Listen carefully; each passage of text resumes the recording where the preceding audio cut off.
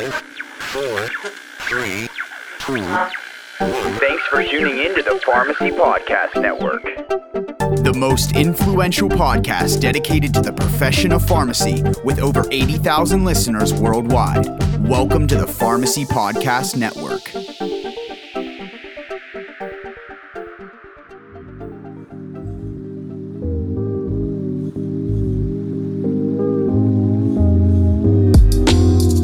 Pharmacy Podcast Nation, I'm excited today because we're returning to a facet of the publication of our network, which we had a cadence of podcast material for quite some time in the pharmacy compounding space, but people get busy. Our hosts are not only concentrating on audio publications, but they have worlds beyond the need to be giving us content. But we're excited to return to compounding pharmacy and bringing on two very special guests, both I'm sure you're very well aware of, but the first I want to introduce is Scott Brunner, who is the Chief Executive Officer of the Alliance for Pharmacy Compounding.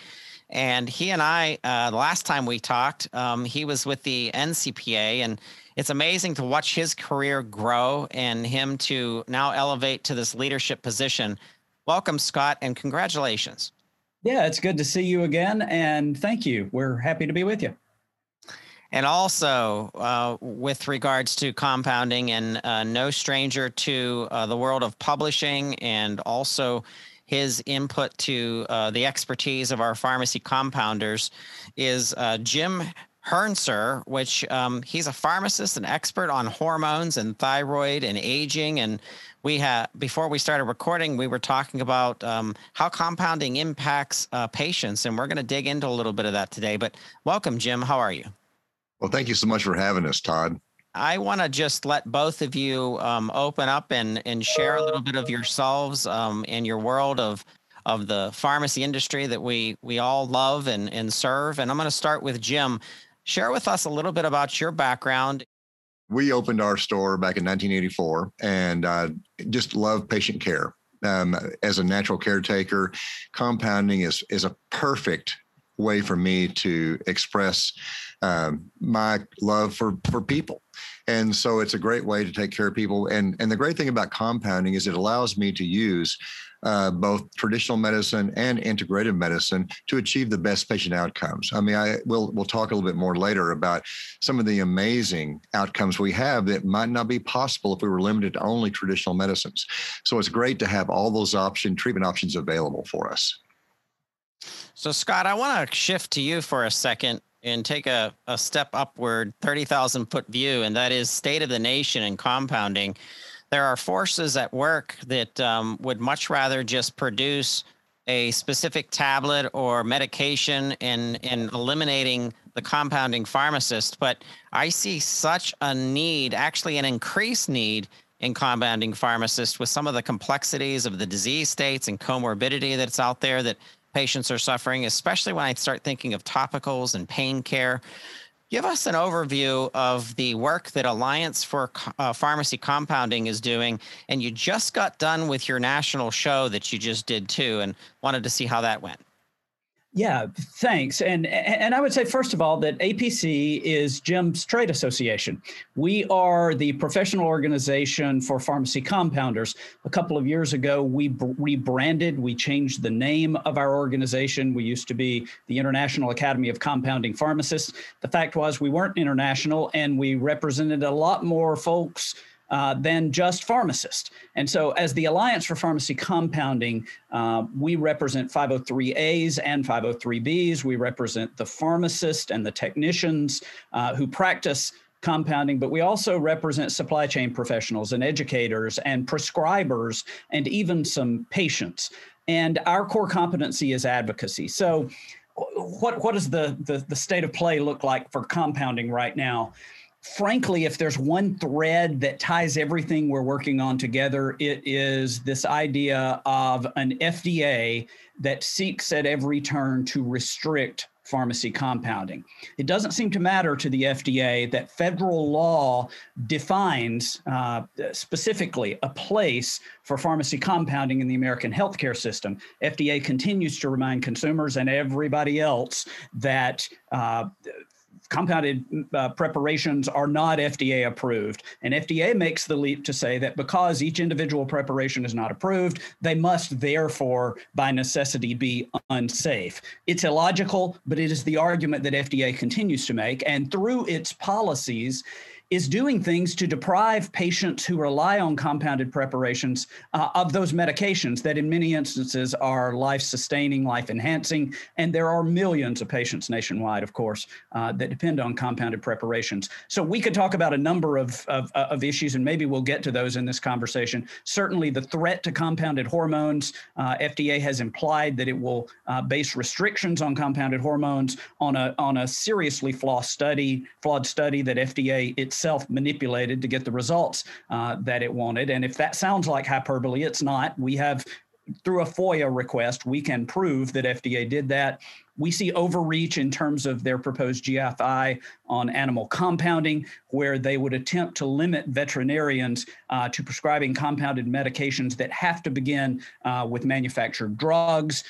We see it in FDA's opposition to a piece of legislation that basically enacts into law something that FDA has allowed in during the pandemic, urgent use legislation that would allow 503As to source medications, shortage medications, to hospitals and specialty clinics. FDA came out in a memo 2 weeks ago to the Energy and Commerce Committee that they would be opposed to that, even though their temporary guidance does pretty close to the same thing the bill does.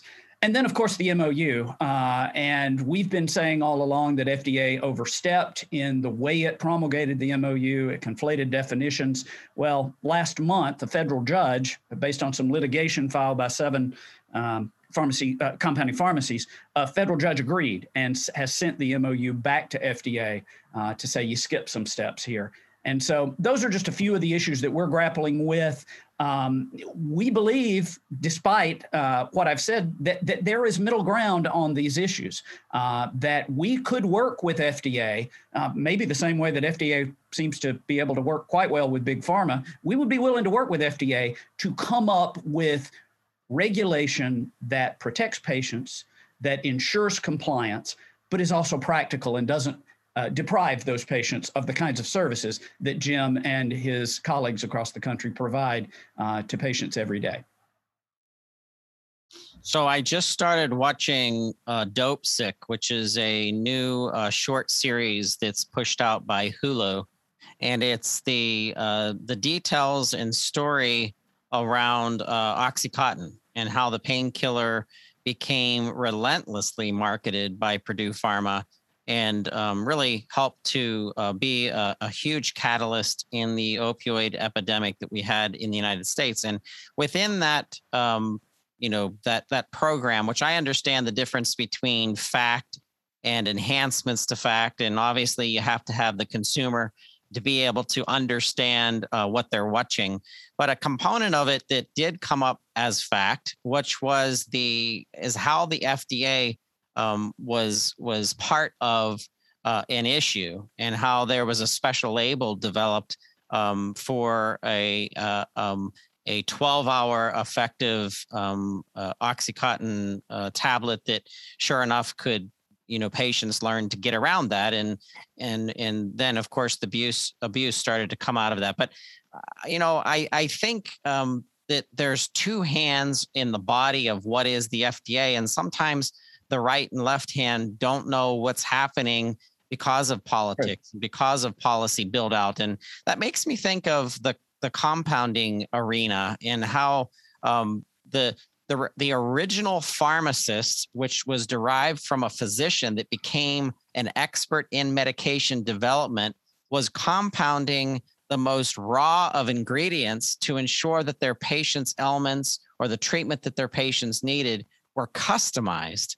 And we hear a lot about customization medicines and pharmacogenomics and precision medicine. And I'm thinking, wait a second, those are some sexy terms, and they're it's all the buzz right now today. But compounders have been around for the Egyptian times. Like the compounders have been here. So Jim, what do you think the deal is, and why is this such an element of contention when it comes to what's best in the best interest of patients? When I think about this, because the contention is between compounding and FDA. And I'm not anti-FDA. They have a place, they have a job to do. And for the most part, I think they do a pretty good job. The problem is that, and this is what was stated in a public forum by outgoing director of the FDA, Dr. Scott Gottlieb. He said there's an anti-compounding culture within the FDA. And I thought, he just said it out loud. He didn't just imply, he said it. And he said, we didn't want to know what you did. All we wanted to know is how to shut you down. And of course, through these Freedom of Information Act emails, we've seen exactly that. We know that they want to put another nail in the coffin of compounders on a regular basis. And so that's bothersome when a regulatory agency that is supposed to be enforcing the will of Congress is going out there and trying to make its own policy and trying to decide this industry needs to die. We're going to kill this industry. And that should bother everybody. Whether you're a doctor who they decide, whoa, let's get rid of doctors. Let's get rid of lawyers. Let's get rid of CPAs. You can't just determine through an enforcement agency that you should get rid of anything like compounding. That just is ridiculous. I think that we all can agree on that. And no matter what side you are on this. And so the main thing is that for the most part, compounders really want to give good quality. They want to do the right thing. And just like in Texas, for an example, I and a few other high-level compounders asked the state board, hey, could we help you maybe determine what is the minimum standard of practice your inspector should be looking for when they go into a pharmacy? We're not afraid of the inspectors and of regulators asking us to do a good job. And so we're worried about the unethical people that are out there that don't do a good job. And in every industry has that. Every industry has some bad actors. When you hear about a bad doctor, we don't try to shut down the profession of medicine. And when we hear a couple of bad practitioners in compounding pharmacy, we should not try to shut down the entire industry. We should say, you know what, let's get rid of the bad actors. And if I could add to something Jim said, and this is my theory, you can disagree if you wish. I think FDA took such a tongue lashing from Congress in the wake of the NECC tragedy and the pain cream scandals, et cetera, that they can't get past that. And that they had a huge swath of staffers that decided then compounding bad. And so that's the way they continue to operate. Now, never mind that NECC was a crime. I mean, FDA's approach is, well, if we only had more laws and more regulations, this wouldn't have happened. No, it was a criminal operation. It was tragic, it was catastrophic, and it was indefensible. And it's a huge black eye on pharmacy compounding. But FDA got, I think, from Congress the idea that they needed to restrict and marginalize pharmacy compounding. And so ever since that, we're going nearly 10 years now, that is the way FDA has promulgated policy, rather than seeing pharmacy compounding as an essential piece. As you described, Todd, it's kind of come full circle. It's where pharmacy started, and now we're coming back to customized medications in a big way, instead of seeing it as an essential piece of the American healthcare system and drug supply chain. The overwhelming majority of Americans, when they ask about healthcare, would you want personalized healthcare? And the overwhelming majority say yes. I not only want that, I expect that. And now as compounders, we give individualized care. We're doing customized treatments, whereas traditional medicine does a great job. Most of my friends are traditional doctors, so let's not badmouth traditional medicine. But sometimes there's times when we can do a darn good job inserting ourselves into that and having patient outcomes that are amazing. I mean, let's just look at hormones, for example. More than half of Americans that are on hormones are using compounded hormones. I mean, I think that last time I saw is about 8 million patients when you conglomerate all the men and the women together. And that's a lot of folks who are depending on this personalized custom medications for themselves. And are they safe? Yes. I mean, are we seeing outcomes that are amazing? Yes. Are the patients really happy? Yes. Otherwise, they wouldn't stick with it.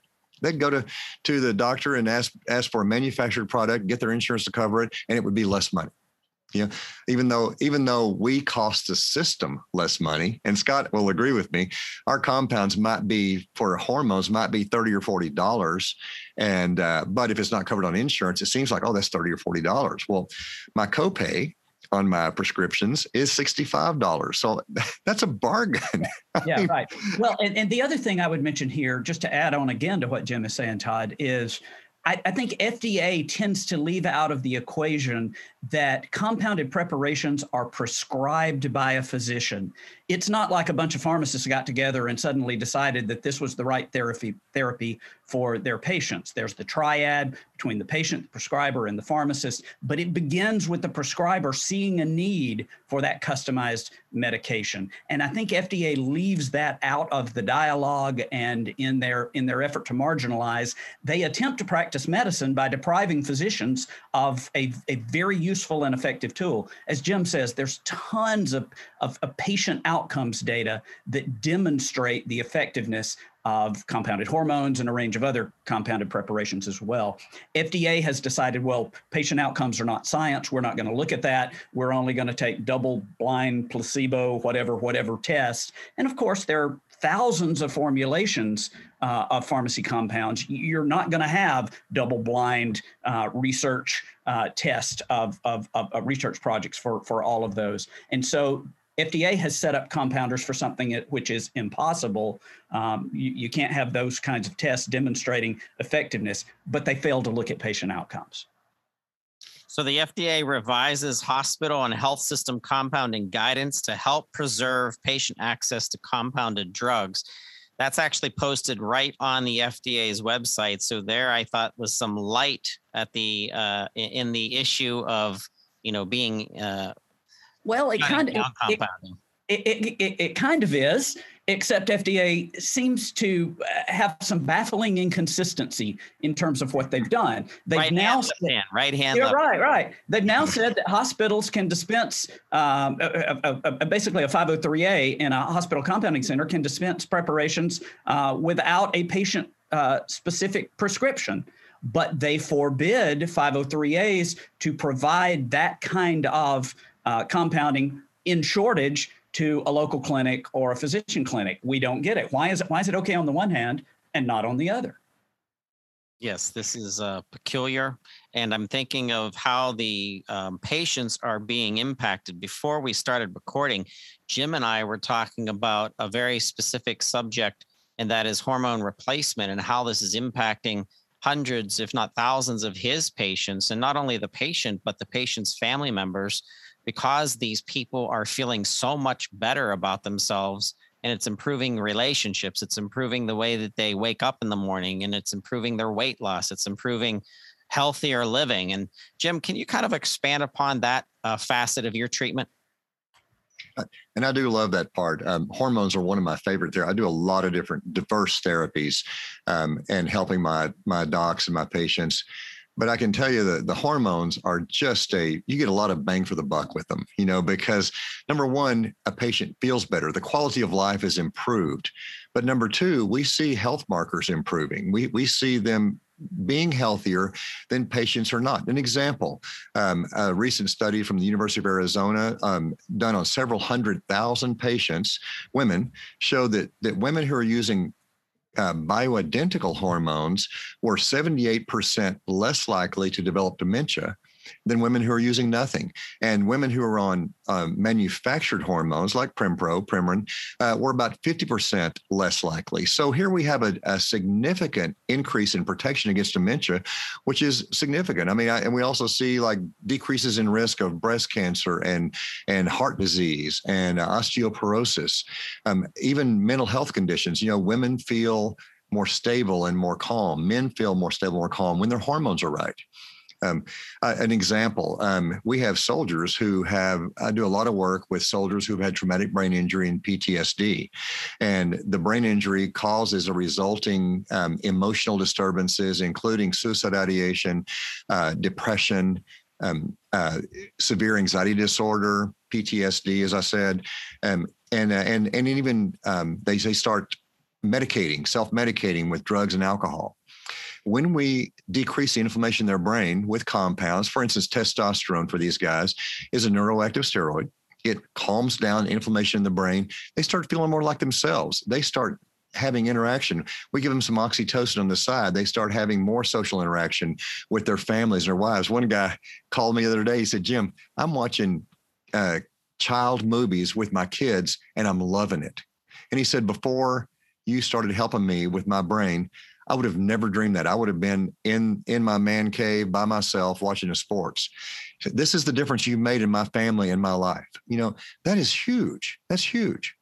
And just think about it. If it's doing it for these guys, what is it doing for men and women all over America? Just like you said, the relationships, that is a healthy relationship between a man and a woman or between partners is amazing when we have all facets of that relationship satisfied. And so we love the fact that these hormones, like I say, not only improve quality of life, but also health. We have at compounding.com, which is a website APC has set up to collect patient stories specifically related to compounded hormones.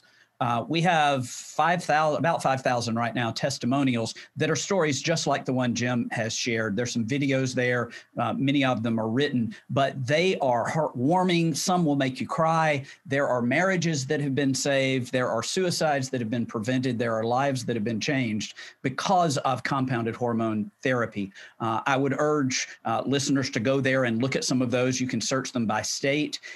Share a testimonial there if you have one, and then share a message with Congress, because as we indicated earlier, compounded hormone therapy is in the sights at FDA, and we want to make sure that Congress understands the range of individuals that benefit from the therapies. I think some may think it's only a therapy for women. It's not, as Jim has indicated, for men as well. For the trans community, it is a significant therapy.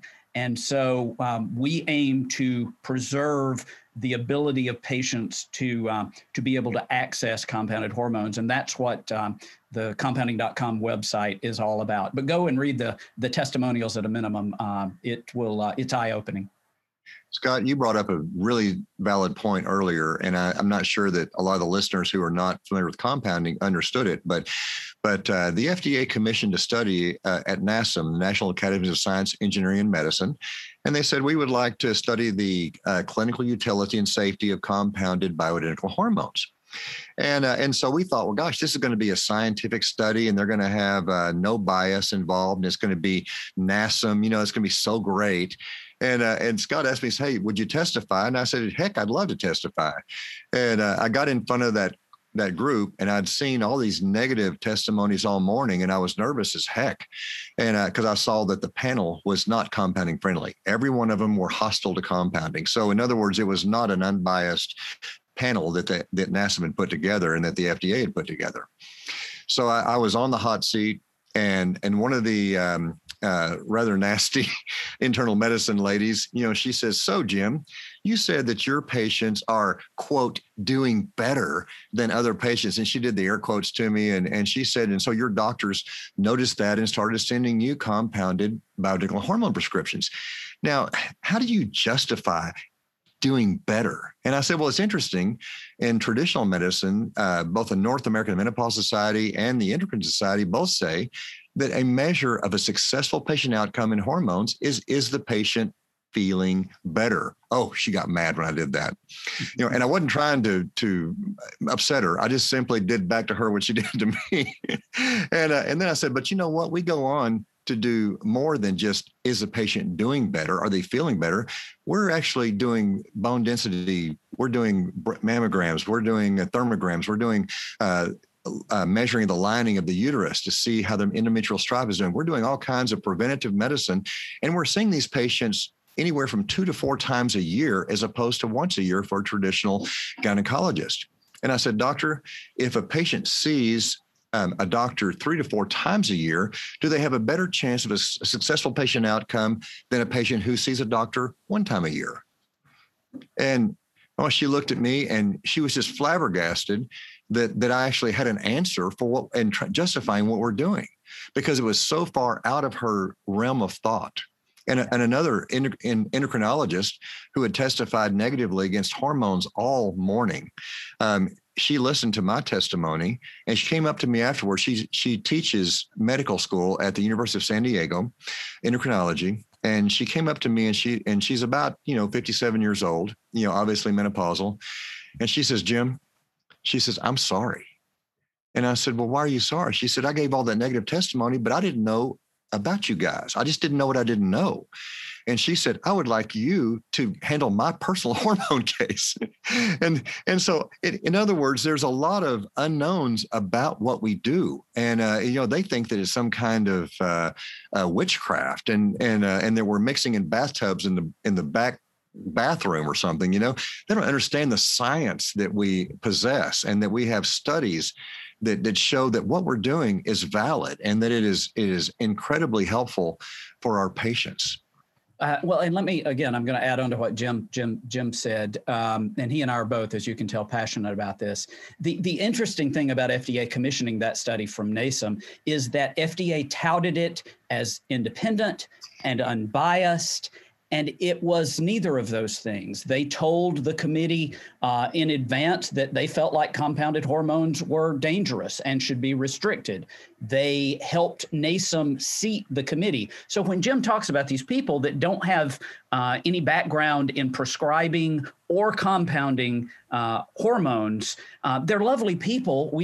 It's not their integrity that we mean to mischaracterize. It's that they didn't have any subject matter expertise, and yet FDA put them on the panel. FDA fed them, quote, research to look at or not look at. They did not even look at the full range of the most prescribed compounded hormones. They only looked at really 2 or 3 hormones, and then made a blanket recommendation that FDA should restrict compounded hormones across the board. So all of that we learned from a Freedom of Information Act request that was initiated by the Reed Smith law firm. So it's all validated, and it's a big surprise that FDA would then say, well, we're looking at basing potential restrictions of compounded hormones on this study that we manipulated. No, they didn't add that we manipulated part. That was my own little addition there.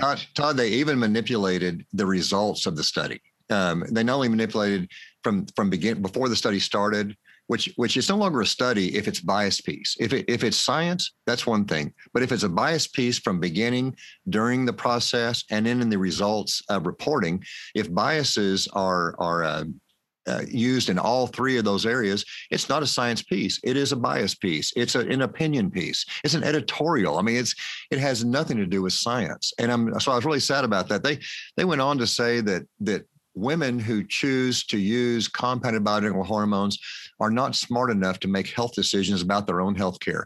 They also said that doctors who prescribed bioidentical hormones, because they'd been having, quote, success with those, were not smart enough to be making clinical decisions about their patients. They said that out loud. Jeez. I'm sorry, but that's not okay. My doctors are pretty smart. And my patients are very well self-educated. They don't just simply do what the doctor tells them, because the days of Marcus Welby are gone. I don't know if anybody remembers who Marcus Welby is, but he was a doctor who knew everything right for you. And patients these days ask questions, and they educate themselves before they jump into a therapy. And I love that about patients. I think too, one point to make, because it's certainly a reference point for the NASEM report. FDA and many others seem to think that CGMP, current good manufacturing practices, should be the standard even in compounding. And the NASEM report seemed to want to compare compounded hormones to the new drug approval process. And it's apples and oranges. The federal law, the Food, Drug, and Cosmetic Act, that carves out in 503A the ability of compounders to prepare preparations without FDA approval, does not mention CGMP, does not suggest that your local pharmacy that does compounding should adhere to the same standards as manufacturers, because it's a customized medication. Now realize All those materials that they are using come from FDA-approved facilities. In many instances, the pharmacies themselves are approved by or are inspected by FDA. Certainly, the state boards of pharmacy are inspecting those facilities. You can rely on safety and compliance with rules and regs, but CGMP is just a step too far. And not only on compounded hormones, but on a range of other issues, FDA has made that assertion. Oh, CGMP is what really these folks should really be doing. The federal law does not require that. Scott, how many standalone compounding pharmacies are there in the United States today? Well, that's a good question. If you come up with an answer to that, Todd, I would love to have it. The problem is with the definition. If I am your local Main Street pharmacy, and I used to work for the Georgia Pharmacy Association, I love Georgia. If I'm in Valdosta, Georgia on Main Street, and I do 2 or 3 compounded preparations a week, but the overwhelming majority of my stuff is traditional retail dispensing, am I a compounding pharmacy? On the other hand, Jim does the preponderance of what he does is pharmacy compounding. He is obviously one. How to get our arms around even a definition is tough. I suspect if you want to say pharmacies that self-define themselves as compounders, there could be as many as 5,000 to 7,000, but it's really difficult even for FDA and some of these intelligence gathering firms on Wall Street to try to get their arms around what is the number, because everybody's definition of the market is different. I ask that because I believe that the compounders, the pharmacists, the pharmacy owners that are out there that could develop relationships with their state representatives and do tours with them while they invite some of their best patients who are on these compounded medications, who could be a testimony to how bioidentical hormones have changed their life, and being able to tour them through the facility, get some coffee with each other, sit there and have a discussion. An hour appointment could go a long way if you're listening right now and you have a compounding component to your community pharmacy. Or if, like Jim, you're primarily a compounding pharmacy, how often are you getting a legislator involved in understanding the benefits that you're presenting to their constituents and to your community and to the impact that you're making to patients' lives, and then pull out a spreadsheet as the tour is finished and give them the data of here's, basic expenses of compounding, here's the reimbursement, here's the outcomes. That should turn on some bright lights in the minds of these legislators and understanding we actually need more compounding. We don't need less compounding. Yeah, we call that take your legislator to work. And we urge pharmacy compounders to do it, to invite your local legislator, but also your member of Congress. And this year, we're probably moving toward, we've had 20 or so congressional visits by members of Congress to compounding pharmacies to talk about the very issues that you've just mentioned. Matter of fact, there'll be quite a few of us in Washington, D.C.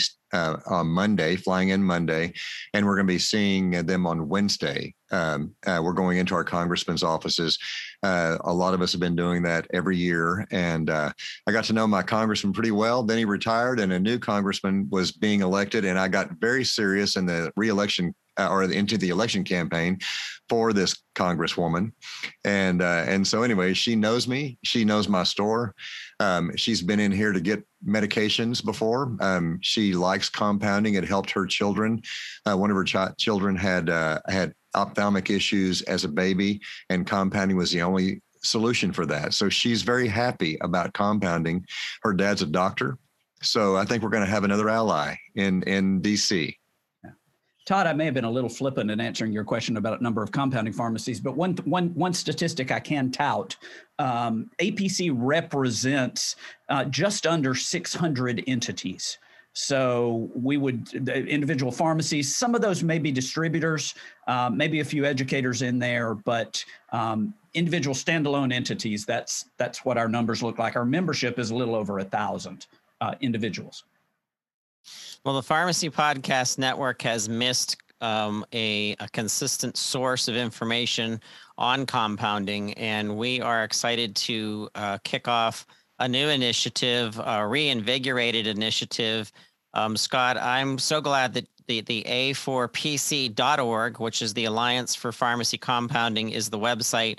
I'm going to have the A4PC.org link in the website, as well as in the show notes, as well as compounding.com. Jim, I'm going to have your LinkedIn profile also in the show notes so that other pharmacists and pharmacy owners that would like to link up and network with you are there. I want to invite both of you back to the Pharmacy Podcast Network. Scott, we'll have to work on a reoccurring show that we can talk with a multitude of your members, that we can really dig down not only into specific disease states, but collaborative discussions with physicians who are specialists in specific conditions and treatments, that we can really talk to our audience of 82,000 plus listeners that are out there about the benefits of compounding, and then use this content to get some of these conversations out to the community, as well as maybe some of the representatives that are out there as well. Yeah, say when. We would love to do that. Thank you. That's awesome. Thank you. Thank you so much. I want to thank you both for being part of this discussion, kicking off this. Like I said, I believe in the community pharmacist, the independent pharmacist, and I also saw the benefits of compounding when I was a member of the IACP back in the day, that has now transformed into the Alliance for Pharmacy Compounding. So I appreciate both of what you do, and thank you so much for spending time with us today. You are great to have us. Thank you. Glad to be here. Thanks again, and thanks for what you're doing for pharmacy. Thank you.